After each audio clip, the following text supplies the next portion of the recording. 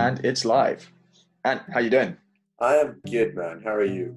I'm very good. Are you excited to record this first podcast? The trailer was exciting, and this is the first official. We did have a run through and decided, damn, man, we should probably try and prepare more. We did. You were a little bit hungover yesterday, if I recall correctly. Oh my god, yeah, the sharpness of thought wasn't quite there, so we decided a redo, both because of me and because of just preparation is probably in order. But go on, tell us, why are we here, Jacob? Okay, so welcome everybody to this first episode of The Morality of Everyday Things. On this podcast, we will consider issues or questions that touch our everyday lives, such as, is it okay to punch a Nazi? Because of something we encounter every day.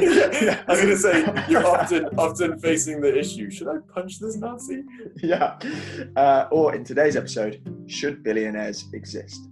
And what we'll do is we'll apply the works of moral philosophy and economic theory to these questions and kind of get at the issues that are at the heart of why we care about these things. What I would say is in the show, we're here to debate the issues from a theoretical perspective. We might occasionally talk about practical applications for fun, but if you want to listen to a podcast about public policy, this isn't the pod for you. This is about the theory.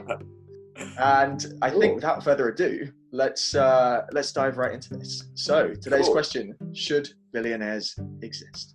Cool. So I think we've decided to structure this in future episodes in a way where the first thing we're going to do is say, what does this question really mean? Because I think one of the main learnings that I had in studying philosophy at uni was that oftentimes it is important to be very precise about the wording of a question to understand what it does really mean.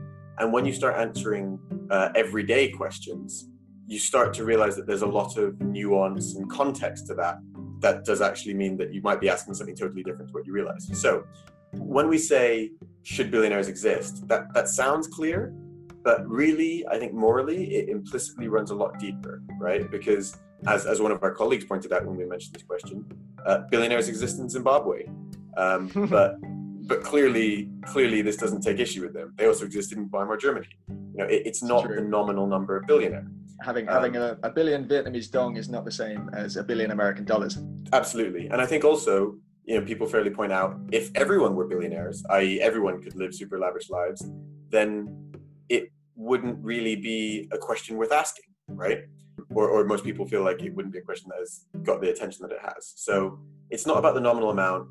It's actually, specifically in the modern Western context, it's something to do about the inequality and relative disparity and the symbolism of a billion in the modern context as to just how much that is and what that kind of means in the modern psyche. So I think to clarify that, there are two key issues here. One is that objectively, $1 billion is an extraordinary amount of wealth to be concentrated in a single person. And then the second thing is that there are simultaneously people living in literal poverty. So I think when politicians say things like billionaires shouldn't exist, I don't think they're saying that we should just sequester every dollar after 999,000, or that it should be burned. It's that it should be redistributed implicitly, right? So that's clearly what they're kind of pointing at. I think one of the things that people struggle with is the conceptualizing a billion. I think psychologically people are really bad at assessing the value of things. So how much money is $1 billion? Yeah, I think that's a really interesting question. So to put it into context, there's a movement of people who basically try and retire as early as possible.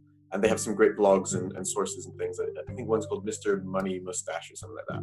And basically there's a rule that they live by, which is that if you take out roughly 4% of your savings, you should be able to maintain that ad infinitum, i.e.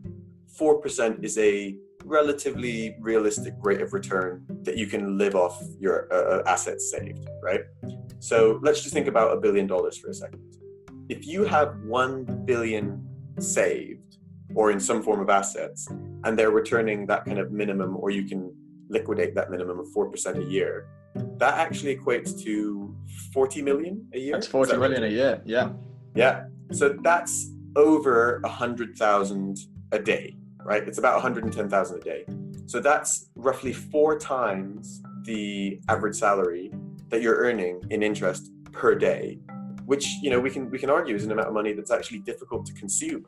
So that's an interesting question. You say consume, right? Because I think it's easy to fall into the trap of saying, okay, 100,000 a day, I can find ways of spending that, buy some super yachts, whatever. But when you think about sort of consuming wealth, we're not talking about just buying a house, in which case you've converted cash to a different form of asset. You're talking about literally like, how do you run that wealth out? How do you sort of burn it? And that's a challenge. How would you spend $100,000 a day in a way that doesn't grow it? Exactly. I mean, so like you say, buying a house doesn't do it. Even to some extent, buying a car, that depreciates rather than appreciates, but you still own a car. I mean, you'd have to buy, even if you bought a first class ticket every day and ate caviar and whatever, like you would struggle to really get through that money every day. So that capital would just continue accruing at a rate that you couldn't even mitigate. So the point here is that it's a lot of money. I do have a way that you could burn it though. Yeah, go on, Jake. Tell me about it. You start with $1 billion and you buy a football club. Yeah, probably Charlton FC. They're a good acquisition target. Yeah, that would do the job. Yeah. So then, kind of taking this all together, when we ask the question, or when we say, what does this question really mean? I think that perhaps there's a couple of useful rephrasings. So a more useful rephrasing might be: can we justify extreme concentrations of wealth to the extent that people literally cannot spend their money, whilst simultaneously some members of society live in relative or even absolute poverty? And then that kind of question itself touches on one of the biggest questions in political philosophy, which is, what justifies the distribution of goods within our society? What makes the way that we distribute the things that we have fair? And why is it that some people intuitively so strongly reject the idea that the existence of billionaires is fair? And why is it that some people think it would be wrong to take from them? So essentially what we've done is distill the admittedly clickbaity question of should billionaires exist into a much sort of richer question of political philosophy. What justifies the distribution of goods within our society? Why does the existence of billionaires intuitively seem unfair to some people, but fair to others? Yeah. Okay, well, let's continue on that basis and dive into the next part of this podcast, which will be providing some real-world economic context to the issue. So, to begin, why is this issue a talking point? Why do people care about this today? Well, I suppose it's worth taking a step back and saying people have obviously been aware of the issue of inequality for a very long time. Thomas Piketty, famous French economist, wrote a rare economic blockbuster in 2013 called Capital in the 21st Century. In that book, he analyzed economic data over the past X many decades and identified that the returns to capital are greater than the returns to labor. What that means to say is that people who sell their time, who work, their earnings grow at a lesser rate than people who just earn assets, like, landlords who are able to rent property, or people who own companies, probably more relevantly. And this trend was getting worse and worse over time. So if Piketty's law holds, you've got this trend where inequality is bad already and it's only going to get worse. Now, this became a real talking point last year in October 2019, when Bernie Sanders, the Democratic nominee, attacked billionaires directly in a speech he made. And here's a very short quote from Bernie that sort of really makes the point. When you have 500,000 Americans sleeping out on the street today, when you have 87 million people uninsured or underinsured, when you have hundreds of thousands of kids who cannot afford to go to college and millions struggling with the oppressive burden of student debt, and then you also have 3 people owning more wealth than the bottom half of American society combined, that is a moral and economic outrage. So that's the quote from Bernie Sanders, and he really kind of sparked off the issue here. Yeah, I think it's interesting as well that he touches on that point that there's kind of 2 things to consider here, right? There's what's right, which is kind of the realm of the moral, and there's what's practical, which is the realm of the economic, right? And you'd hope that what's right and what's practical pretty heavily overlaps, but I think it's an interesting point that he makes, that this is kind of wrong on 2 counts, right? Agreed. I have some quick facts for us here. The world's 26 richest people own as much as the world's poorest 50%. This is from a study that Oxfam did in 2019, which also identified a trend that the wealthiest billionaires were only getting wealthier.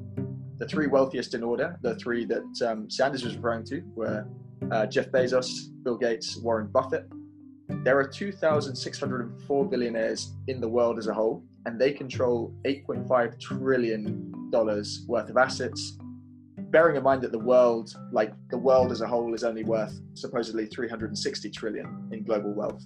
That's a non-negligible part controlled by billionaires. I don't know if you know the stat, but of that 360 trillion, a significant portion is going to be owned by companies and countries, right? Exactly. So that 8 trillion of the proportion that's individually owned, that's private assets, is going to be huge, you know. Like Bernie says, in the context of the US, those top three own as much as the bottom 50. Yeah, absolutely. Other quick facts, 88% of those billionaires are male, and nearly half of them inherited or partially inherited their wealth. Fair. That sucks. That doesn't sound fair. Cool. And then I think that's some really interesting pre-COVID context, right? Exactly. Now, post-COVID, this could become an even bigger question because, well, for a number of reasons, but particularly these two. One, there's the issue of key workers. And this is an interesting new concept that's come about because in a world in which it's not physically sort of healthy or safe for people to work, there are some people whose jobs are so essential that we deem them key workers, that we say, regardless of the context, you need to do your jobs in order for society to function. And yet, almost universally across the board, we also acknowledge that they're not paid fairly. And yet, at the same time, you have billionaires in society. Another point to make around COVID is the whole burden of debt, which is going to take years and years to repay. And again, in a context of a world in which redistribution from billionaires could provide an economic solution to that, it makes this question more and more relevant today than ever before.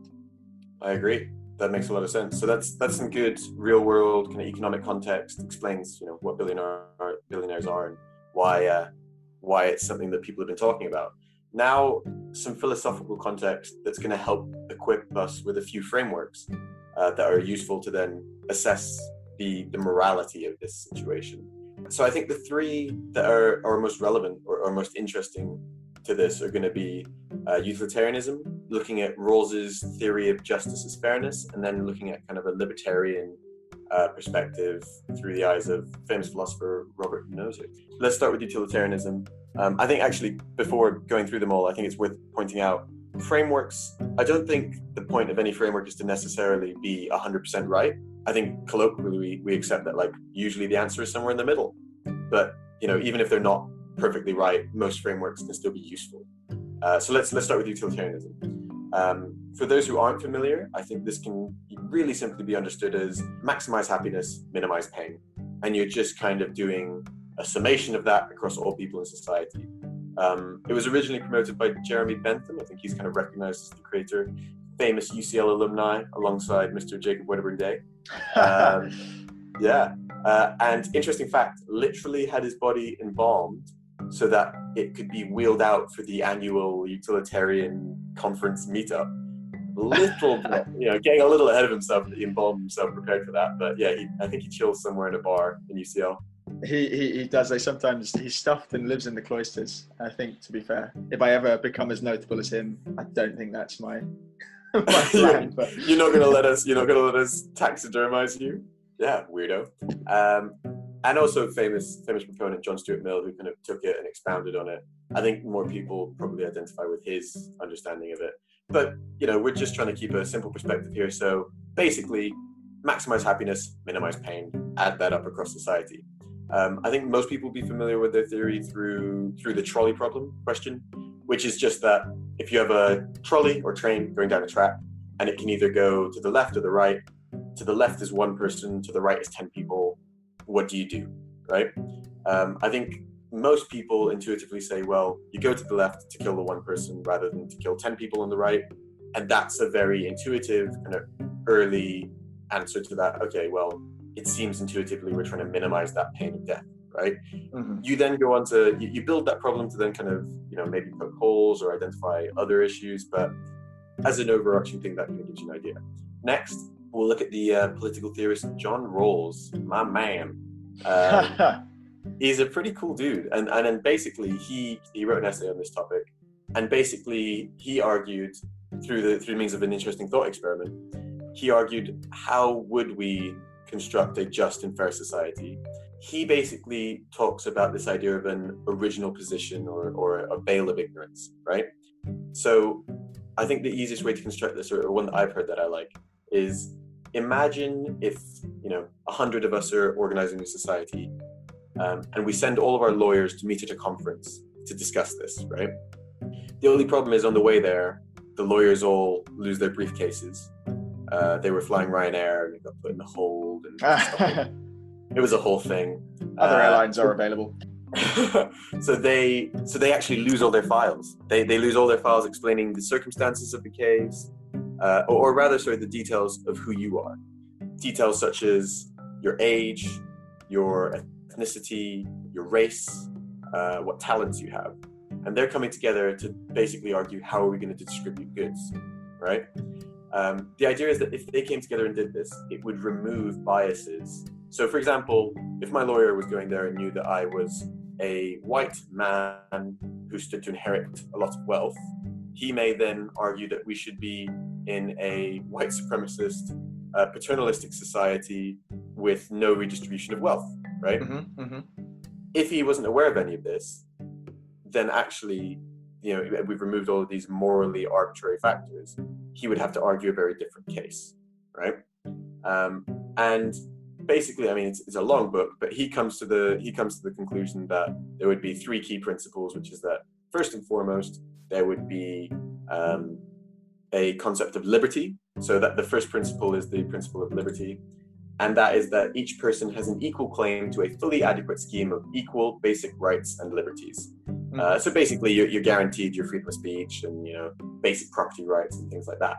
The second principle would be that any special rights would be attached to offices and positions that are equally available to everyone in society. He actually says that there should be equal opportunity to those positions. And then the most interesting I think the simplest to what we're discussing now is the difference principle. And his idea of the difference principle is that essentially any inequality in society that exists should work to the advantage of the worst off in society.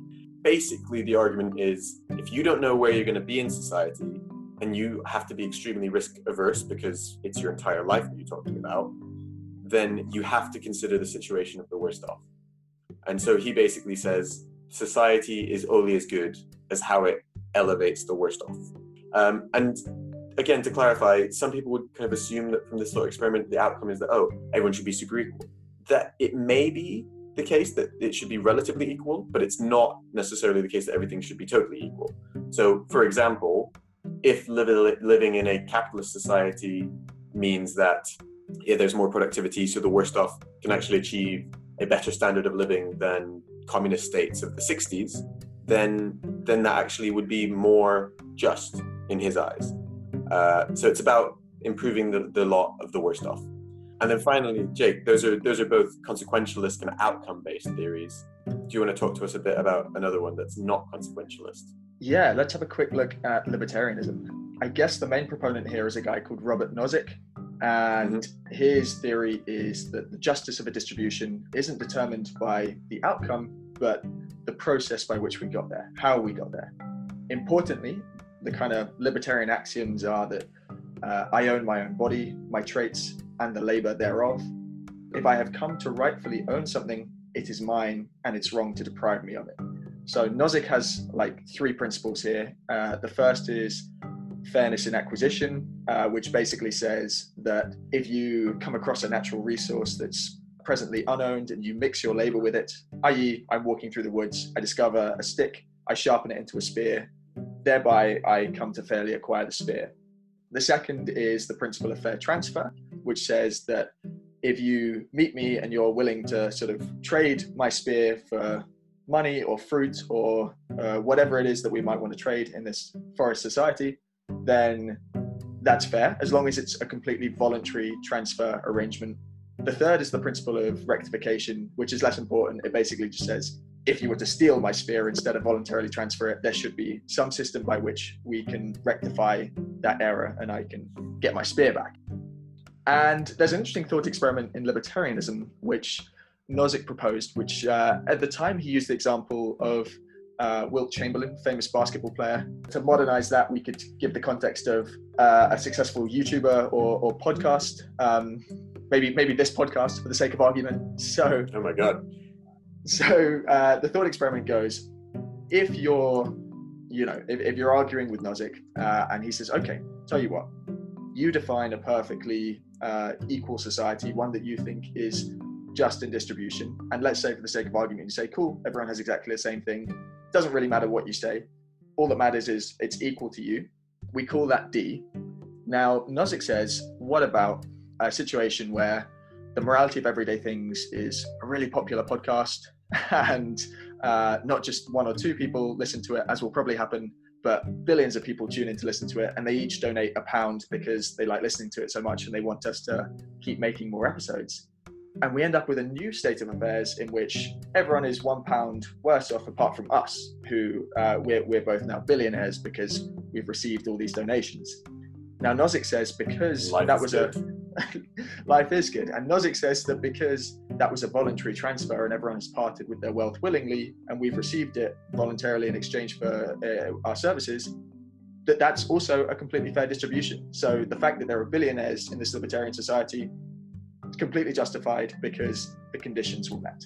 I mean, there's definitely an intuitive appeal to that, right? Like, what's mine is mine. It's just, I suppose it's a question of what are the limits to what's mine is mine and what makes mine mine. Let's now apply these theories to the actual argument in question. Let's weigh some stuff up.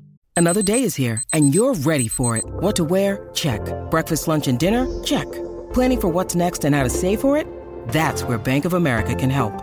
For your financial to-dos, Bank of America has experts ready to help get you closer to your goals. Get started at one of our local financial centers or 24/7 in our mobile banking app. Find a location near you at bankofamerica.com/talktous. What would you like the power to do? Mobile banking requires downloading the app and is only available for select devices. Message and data rates may apply. Bank of America N.A., member FDIC. Exactly. So the original question was, should billionaires exist? We've somewhat refined that in the original definition to say, what justifies the distribution of goods within our society? And sort of let's really tap into like, why does it seem fair or unfair? So let's start with the question, why might it be wrong to take wealth from billionaires? Cool. Okay. So I think from the outcomes-based approaches, that would be utilitarianism and a kind of Rawlsian justice as fairness perspective, there can be two ways that that's possible, right? For the utilitarians, it could be that somehow the billionaires having that wealth is actually beneficial to society in aggregate. So actually it en masse makes people happier than if you took that wealth away. And from the Rawlsian perspective, it's similar, but instead of it being en masse, it's that it's beneficial to the worst off in society. What you're saying is that capitalism in aggregate makes people happy enough that billionaires are justified, because otherwise you'd be messing with the system?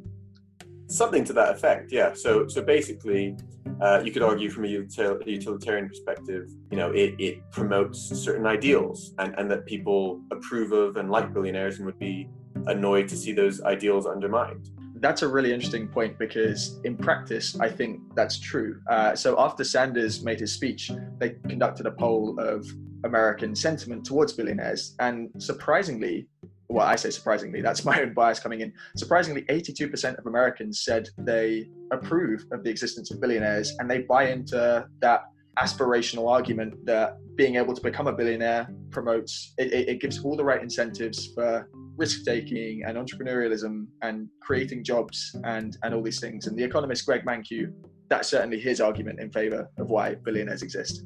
Yeah, well, I don't like using Mankiw in a utilitarian argument because his undergraduate macroeconomics textbook caused me a lot of pain.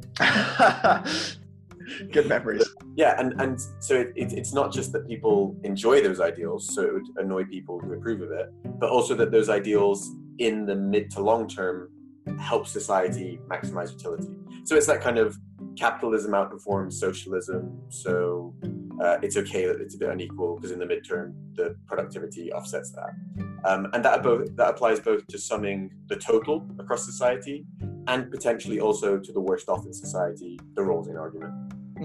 And I think it would be remiss at this point to ignore the point about philanthropy as well. When Sanders first raised this argument, Bill Gates was interviewed by Forbes about what does he think about the existence of billionaires. Perhaps unsurprisingly, he says he thinks billionaires are a good thing.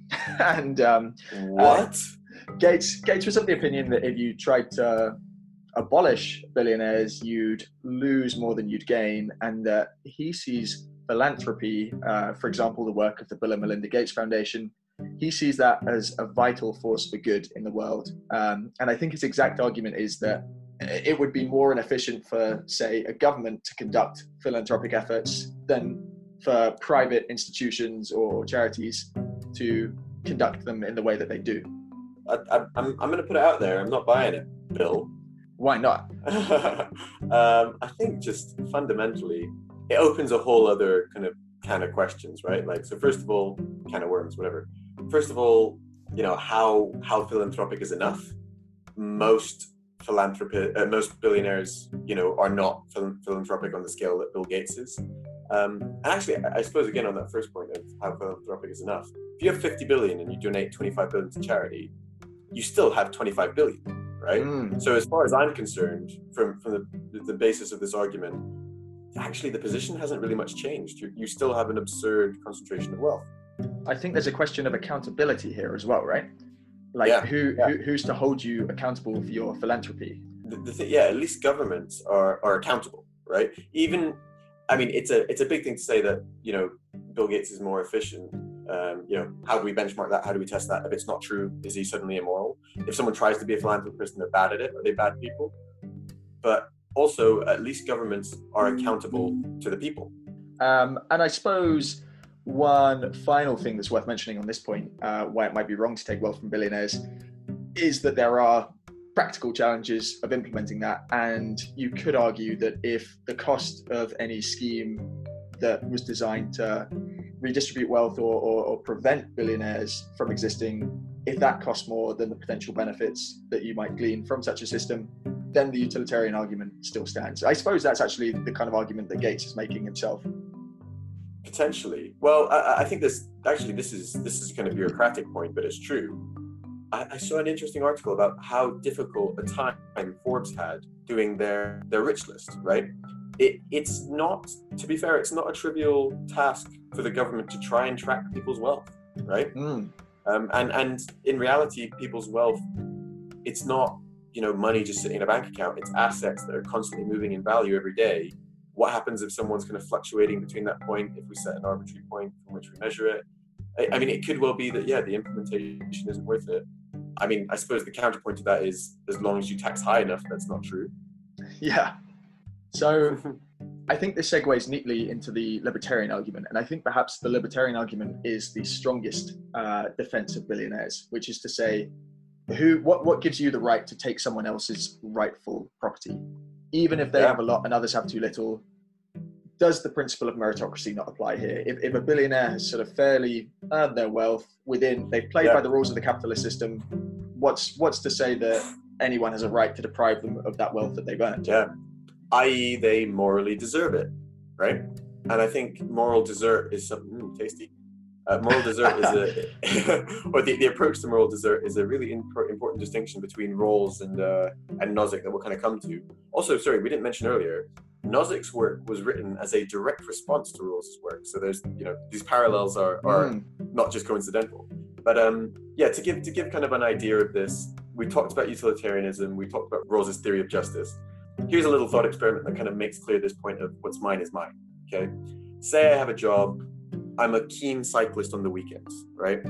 So I save up and I buy myself a decent bike, and I like to ride it on the hills around my house, once or twice a month. I'm a keen cyclist, but I'm kind of busy.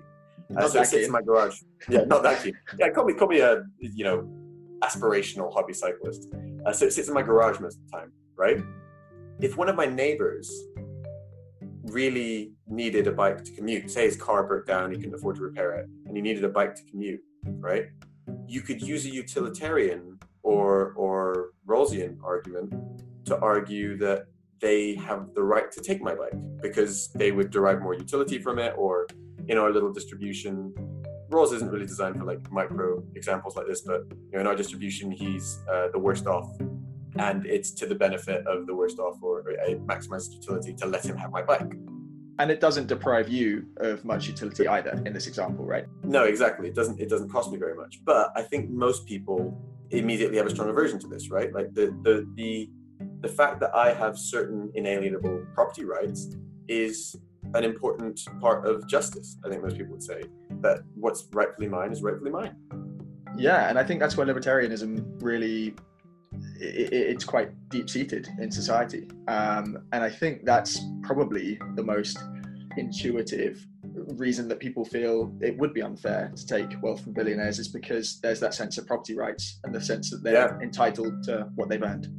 Yeah, even if it's not the most efficient or effective use of those goods, it's their goods. Like, if you could repurpose my bank account to something more useful, that doesn't give you the right to do it, right? But now I think this is the interesting part to kind of flip it on this libertarian argument.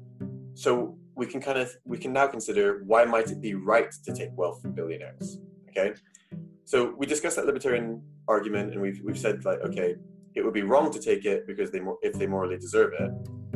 What if, using Nozick's own conditions, we can just never be satisfied that someone has rightfully acquired as much as $1 billion? And I think this is a really key point. I think it might be justified, because I think you can almost always argue that Nozick's conditions are rarely satisfied in the modern world for a few reasons. Number one, justice in acquisition. It's all fine in this sort of ideal forest scenario where the natural world is kind of pristine and people just go around acquiring it as they mix their labor with it. In practice today, there's so much history. There's so many examples of, slavery and theft and violence, and ways in which things haven't been acquired fairly, and then ways in which things have been passed down through inheritance that make you question, was that first condition ever satisfied? The second condition is perhaps even more relevant, which is about voluntary transfer. And I expect most people would like to believe in a market economy, most transactions are conducted voluntarily and people sort of buy and sell as befits them. But actually, in practice, there is such a thing as economic slavery, right? If you ask most people working the midnight shift at McDonald's whether they, chose to be in that position, I don't know whether they would say that they were, fairly freely choosing, or whether it was the only option available to them. If by that basis, why do we set minimum wages? Exactly. And I think all of that comes together to make the point that Nozick's conditions are all great in theory, but it's really difficult to satisfy them in practice. So actually, libertarianism might provide us with that justification that you can take wealth from billionaires, because likely it wasn't acquired fairly or transferred justly. And if that sounds too theoretical, I suppose what's important to say here is that it's really difficult to separate a billionaire from the context of the society in which they work and function. So basically, you're entitled to what you morally deserve, but no billionaire morally deserves their billions. And why not? Either because they didn't acquire it fairly, or I think another line that we haven't yet acknowledged is kind of poking holes in the conception of meritocracy, right? Let's do that. I think it does feel, in the way that Rawls does in his original position, a lot of the stuff that we consider meritocratic do kind of feel morally arbitrary, right? If we live in a truly meritocratic society, then you shouldn't feel bad to tell anyone who grew up as a disadvantaged ethnic minority in a poor household, who's working 80 hours a week, that the reason they're poor is because they're not working hard enough or not good enough. But obviously, I hope most of us would acknowledge that that's, you're not justified in holding that position, that there are certain disadvantages that are outside of their control that have held them down. And conversely, there are loads of people who, as you have said, actually the majority have inherited tons of wealth and actually not done anything to earn it. If we truly live in a meritocratic society, then how is it that the returns to owning things is higher than the returns to actually doing something?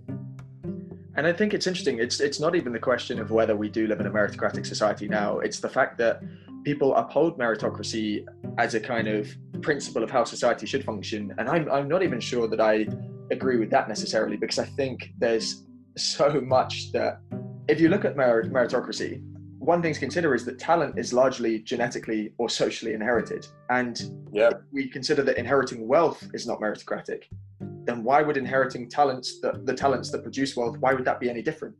Even if effort isn't predetermined, if it's driven at least in part by forces outside your control, then it sort of undermines the very essence of meritocracy. And I think we want to uphold meritocracy as a principle because there does seem to be something intuitively fair about, the effort you put in is what you get out. But I just don't think it works in practice. I think the other thing in meritocracy, aside from how arbitrary the inheritance is luck, right? So it seems silly to say that the person who does everything right and then COVID happens and kills their business doesn't deserve to be a billionaire, whereas the person who does everything right and it doesn't happen to be that COVID strikes their business, they did it in whatever period. If COVID even benefits their business. Yeah. It seems silly to say that on that basis, the basis of a global pandemic that was unpredictable, one person doesn't deserve to be a billionaire. So there's too many factors outside of our control. I think Rawls basically was a big proponent of this. That's kind of the reason that he tries to exclude such factors from his original position. So again, going back to that consequential perspective, why might it be right to take wealth from billionaires? I think this again is why we have chosen that symbolic signpost of 1 billion, and why we clarified at the beginning of this podcast just how much 1 billion is.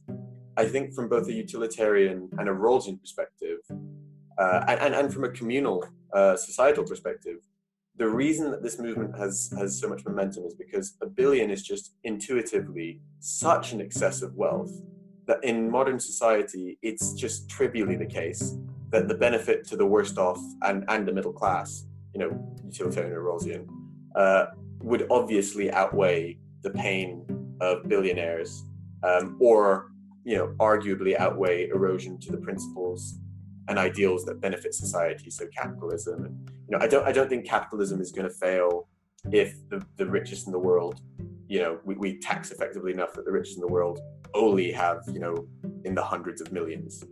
I think that's true, and I think if you take that utilitarian approach one step further, by reducing inequality, it promotes other principles that we do care about that bring about more social good. So improve social mobility, avoiding the entrenchment of political power, reduce crime, reduce drug abuse. And I mentioned political power. I suppose it's worth saying that, yes, there's the sort of financial aspect of having £1 billion or dollars or whatever, not Zimbabwean dollars, but it's also the fact that you have so much political influence when you have that kind of wealth in our society. Money is power. And I suppose you can always argue that companies would have that instead of individuals if you broke up sort of people's personal wealth holdings. And that's definitely another debate altogether.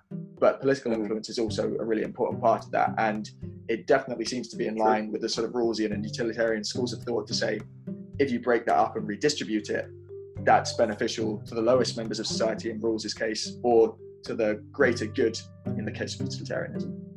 Yeah. Okay. So I think that's kind of a summary of why it'd be wrong and why it'd be right. Let's do a little balancing. Yeah. What are our conclusions here? So I think we probably jumped the gun a bit on the libertarian point and made our conclusion quite clear while talking about why it might be right to take from billionaires from a libertarian perspective. We just don't think that, I think it's fair to say that we both agree that it doesn't seem to hold in theory. It's a nice theory, but it just doesn't seem to hold. You just can't have that kind of immaculate ownership and fair transfer in reality. And that the kind of overall principle of meritocracy does seem a bit unfair. I mean, if the libertarian kind of axiom is, the traits that constitute me are my property and mine to use, we kind of disagree with that axiom as a fair basis. Like, okay, but a lot of that is morally arbitrary. Like, do you deserve more because you were born to be very intelligent or very strong? Also, to clarify, traits which, at different points in history aren't valued. If you're born over 7 foot now, in the 21st century, you're disproportionately likely to be in an MBA and be a multi-millionaire. If you're born over 7 foot in the 1300s, you're probably in a freak show. So yeah, I think that we kind of made our view clear on that. We've said that there's some kind of utilitarian and even kind of Rawlsian arguments that can go on both sides. Where do you think, on balance, the question of should billionaires exist kind of ends up from their perspective? I feel like it lands on the anti-billionaire side, because I think, should billionaires exist? No, if the welfare of the worst citizens is worse than the welfare under any better distribution. I guess at this point I should say I'm a big fan of rules. I think as frameworks go, I really like the conclusions that he draws, because I think it's such an elegant way, his thought experiment is such an elegant way of forcing you to remove your own personal biases and recognize that the lot of the worst off in society is a really, really important factor in assessing that society's justice.